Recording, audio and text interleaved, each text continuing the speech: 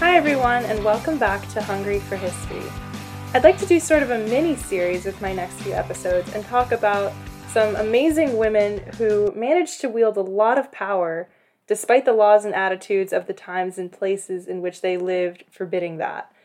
And I was going to have a good name for this series. I was going to call it something like, Epic Girl Bosses of History. And then I Googled the term girl boss and realized that it's not as flattering a term as I thought it was. So just imagine that there's a cool name for this.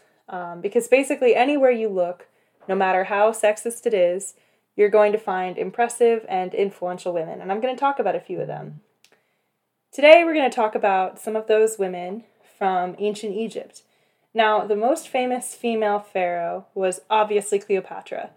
So I'm going to talk about other pharaohs. I will talk about the Ptolemaic dynasty, which Cleopatra is a part of, in my next episode because, she's great, she's interesting, and I love Egyptian history and that dynasty. But Egypt is a lot more than just Cleopatra. There were 30 dynasties of indigenous rulers in Egypt, and that began with a pharaoh called Narmer, or maybe Menes, we're not sure according to history, in about 3,100 years BC. So that's 5,000 years ago. More than 5,000 years ago, really. So who was Narmer, the first pharaoh of all these 30 dynasties? If you look at the pharaoh's hat, you may have seen it before. It sort of looks like a white bowling pin inside of a red bucket. Those corresponded to two halves of Egypt. Before Narmer, there was Upper Egypt and Lower Egypt, and Lower Egyptian kings wore the red bucket hat, and Upper Egyptian kings wore the white bowling pin. So Narmer, the very first pharaoh of the indigenous 30 dynasties of Egypt, wore both of those hats together in what we know now as the pharaoh hat, as symbolic of the fact that he combined Egypt. He was the first person to rule over both Lower and Upper Egypt. There were many powerful and interesting people in Egypt before Narmer, and they're called proto-dynastic, because Egypt is divided into a lot of periods, starting from Narmer onwards, and so it's easier to just group everybody before Egypt was unified into one era. Now, Egyptian history is long because Egypt is one of the oldest societies in the world, and therefore it's pretty complicated to organize. To go very quickly, if you go through Egyptian history, you go from the early dynastic period to something called the Old Kingdom. Then there's the first intermediate period, which leads into the Middle Kingdom. Then there's the second intermediate period. See, there's a pattern here, which led into the New Kingdom, which led into the third intermediate period, which led to the late period, which led to the Ptolemaic period, which is where Cleopatra is. So you have to go through a ton of history-rich eras filled with amazing things to talk about before you get to Cleopatra, which is why I'm not starting with her. I absolutely love ancient Egyptian history. I would be so happy to do a longer series if you guys want me to, but today I'm going to focus on one period, the New Kingdom. Even deeper, I'm going to go into just the 18th dynasty of Egypt. Now, the New Kingdom lasted from 1549-ish BCE to 1069-ish BCE, basically the 16th to 11th centuries BCE. That's the 18th, 19th, and 20th dynasties of Egypt. The reason the New Kingdom is really interesting is because it's the period in which Egypt was at its most powerful. It was when Egypt was largest as a territory and also wealthiest. So some of the most famous pharaohs in history who weren't Cleopatra are from the New Kingdom. The 19th and 20th dynasties are also really cool. The 19th dynasty is often called the Ramessid dynasty because there were 11 pharaohs named Ramses, including Ramses the Great, who was a very interesting pharaoh, not just because he did great things, but also because he fathered 100 children. So I may do an episode on him at some point. But today we're going to talk about the 18th dynasty, which is sometimes called the Thutmosid dynasty because they named 4 different guys Thutmose. The 18th dynasty lasted from 1549-ish to 1262-ish. And before I talk about the kings and queens and interesting men and women of the 18th dynasty, there's a few important things you need to know about ancient Egypt. First, kings often married their sisters. Yes, it is incestuous. And also, pharaohs often had more than one wife. Because pharaohs could have so many wives, and this also happened so long ago, figuring out lineages is pretty confusing. But I'm going to do my best in this podcast. The other thing that you need to know for today's episode is that ancient Egyptian religion was polytheistic. They worshipped a lot of different gods at the same time. The most powerful of these gods was the sun god Ra, also called Amun-Ra, who was sort of the king of the gods.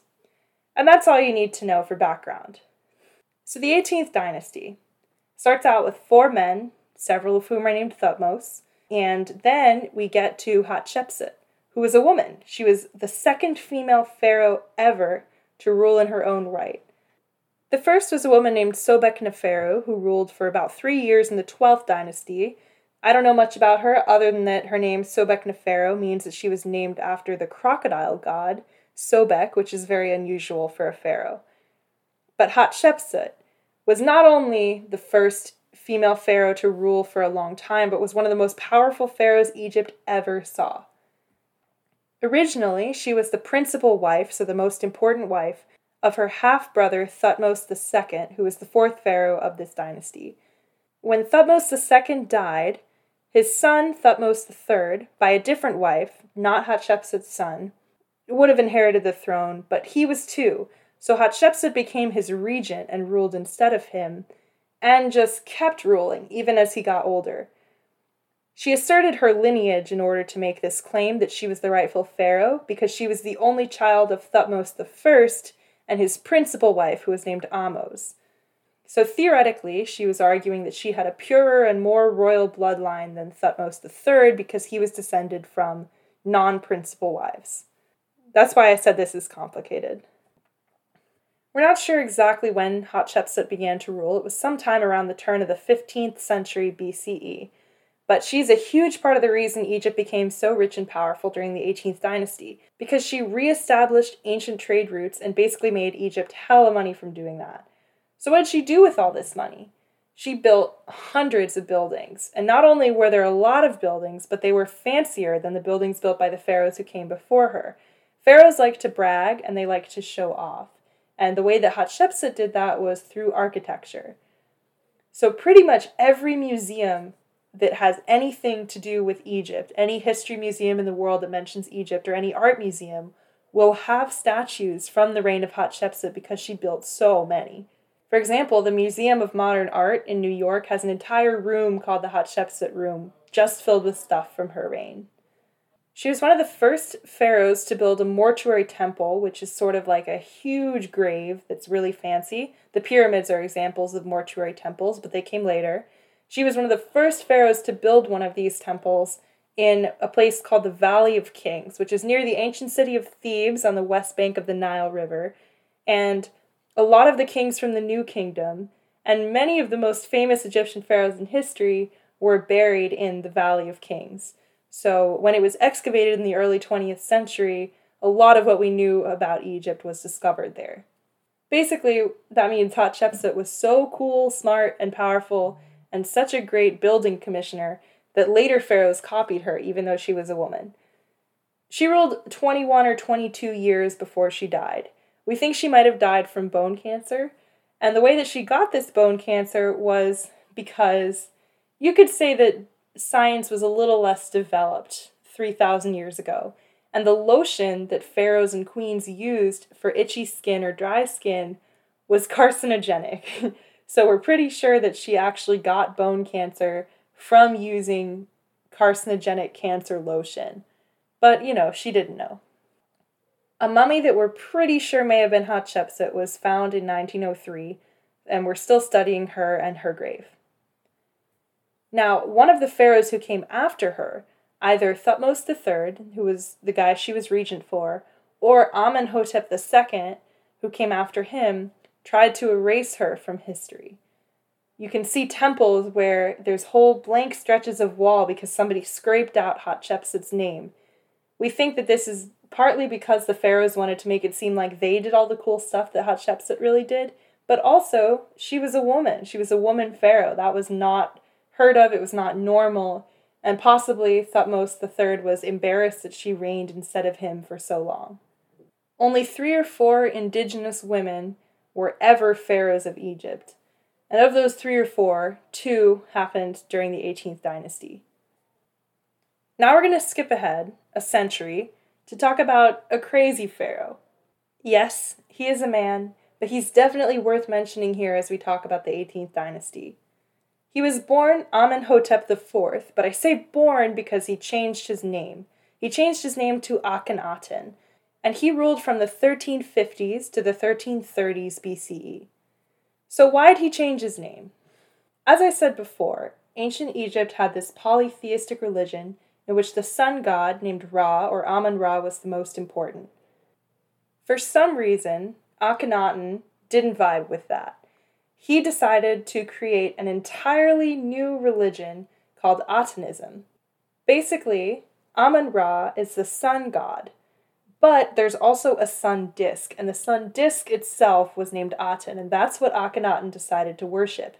Not only did he decide that Aten, the sun disk, was the most important god, he decided it was the only god that anybody needed to worship. So he created an entirely new monotheistic religion that was a cult of this sun disk Aten. Now he didn't just do that. He also moved the Egyptian capital from Thebes, which is a really powerful old city that it had been ruling from for many, many, many centuries, to a place called Amarna, which he named Akhenaten, and that's where he created this new cult, complete with new priests, new artwork, new buildings, all to worship the sun god Aten. Now, some historians could say that he was the greatest idealist in the world. He was a brilliant revolutionary thinker, unafraid to be individual. Or maybe he was just barking mad. Now, another cool thing about Akhenaten, which a lot of you may recognize, is that he was probably the father of the famous pharaoh King Tut, or Tutankhamun. We'll talk about King Tut in a moment. But after Akhenaten died, he was erased from history by pharaohs who succeeded him because I think everybody was just embarrassed. It was kind of this, we had these 20 years in Amarna worshipping a new god. We can forget about that now. Let's go back to what we know, what all the common people believe, and what everybody wants to believe, which is our traditional polytheistic religion. So it didn't last very long because, as I said, everybody tried to erase Akhenaten. Akhenaten was succeeded by a pharaoh named Smenkhar. We don't know exactly who Smenkhar was, and he only ruled for a hot sec. He was either the brother of Akhenaten or one of his sons, and he continued Atenism a bit, albeit not as strongly as Akhenaten had, and so for that reason he was also mostly erased from history, and we don't know very much about him. A cool side effect of marrying brother to sister for centuries in the royal line is that there was inbreeding in ancient Egypt. Inbreeding is very famous among the kings and queens of Europe, but it was also big in ancient Egypt because, as I said, pharaohs almost always married their sisters to keep the bloodline pure. So there's some historical debate about the genetics of Akhenaten, because when he's depicted in contemporary art, he looks unusually androgynous. Now, this may be because Aten was sort of an androgynous god, and so Akhenaten was copying him. Or it could be that he had a genetic illness from inbreeding like King Tut, who, as I said, may have been his son and was definitely inbred. But before we get to King Tut, let's talk about Akhenaten's wife. Her name is Nefertiti.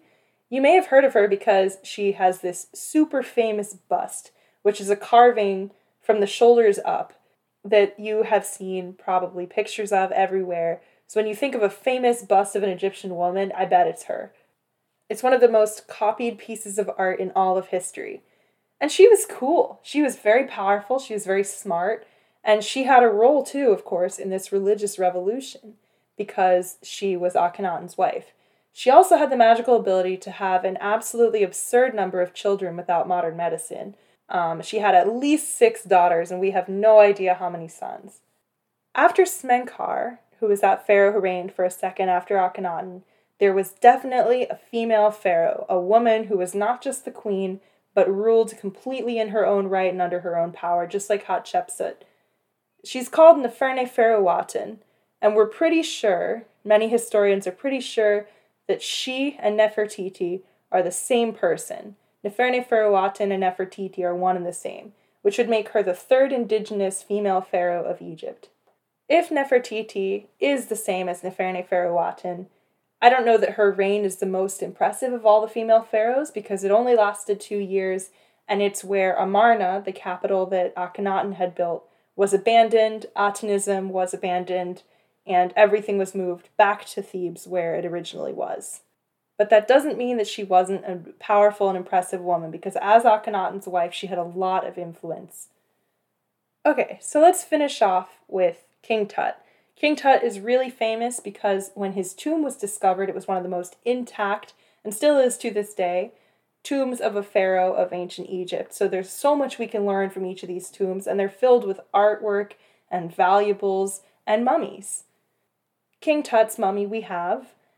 He was probably the son of Akhenaten, we're pretty sure.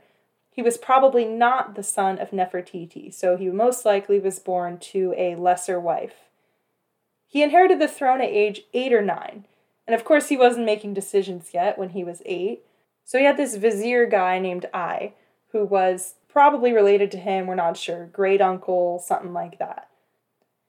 Near the end of the previous reign of Pharaohs, whoever she was, maybe Nefertiti, the capital moved back to Thebes from Amarna, and everybody got embarrassed about Akhenaten and decided that they'd had enough of all this Atenism mess. So King Tut, born Tutankhaten, named by his father, something, we don't know exactly what the name means, but it's something having to do with worshipping Aten and honoring Aten. He married his half-sister, who was definitely a daughter of Akhenaten and Nefertiti, whose name was Akhenaten.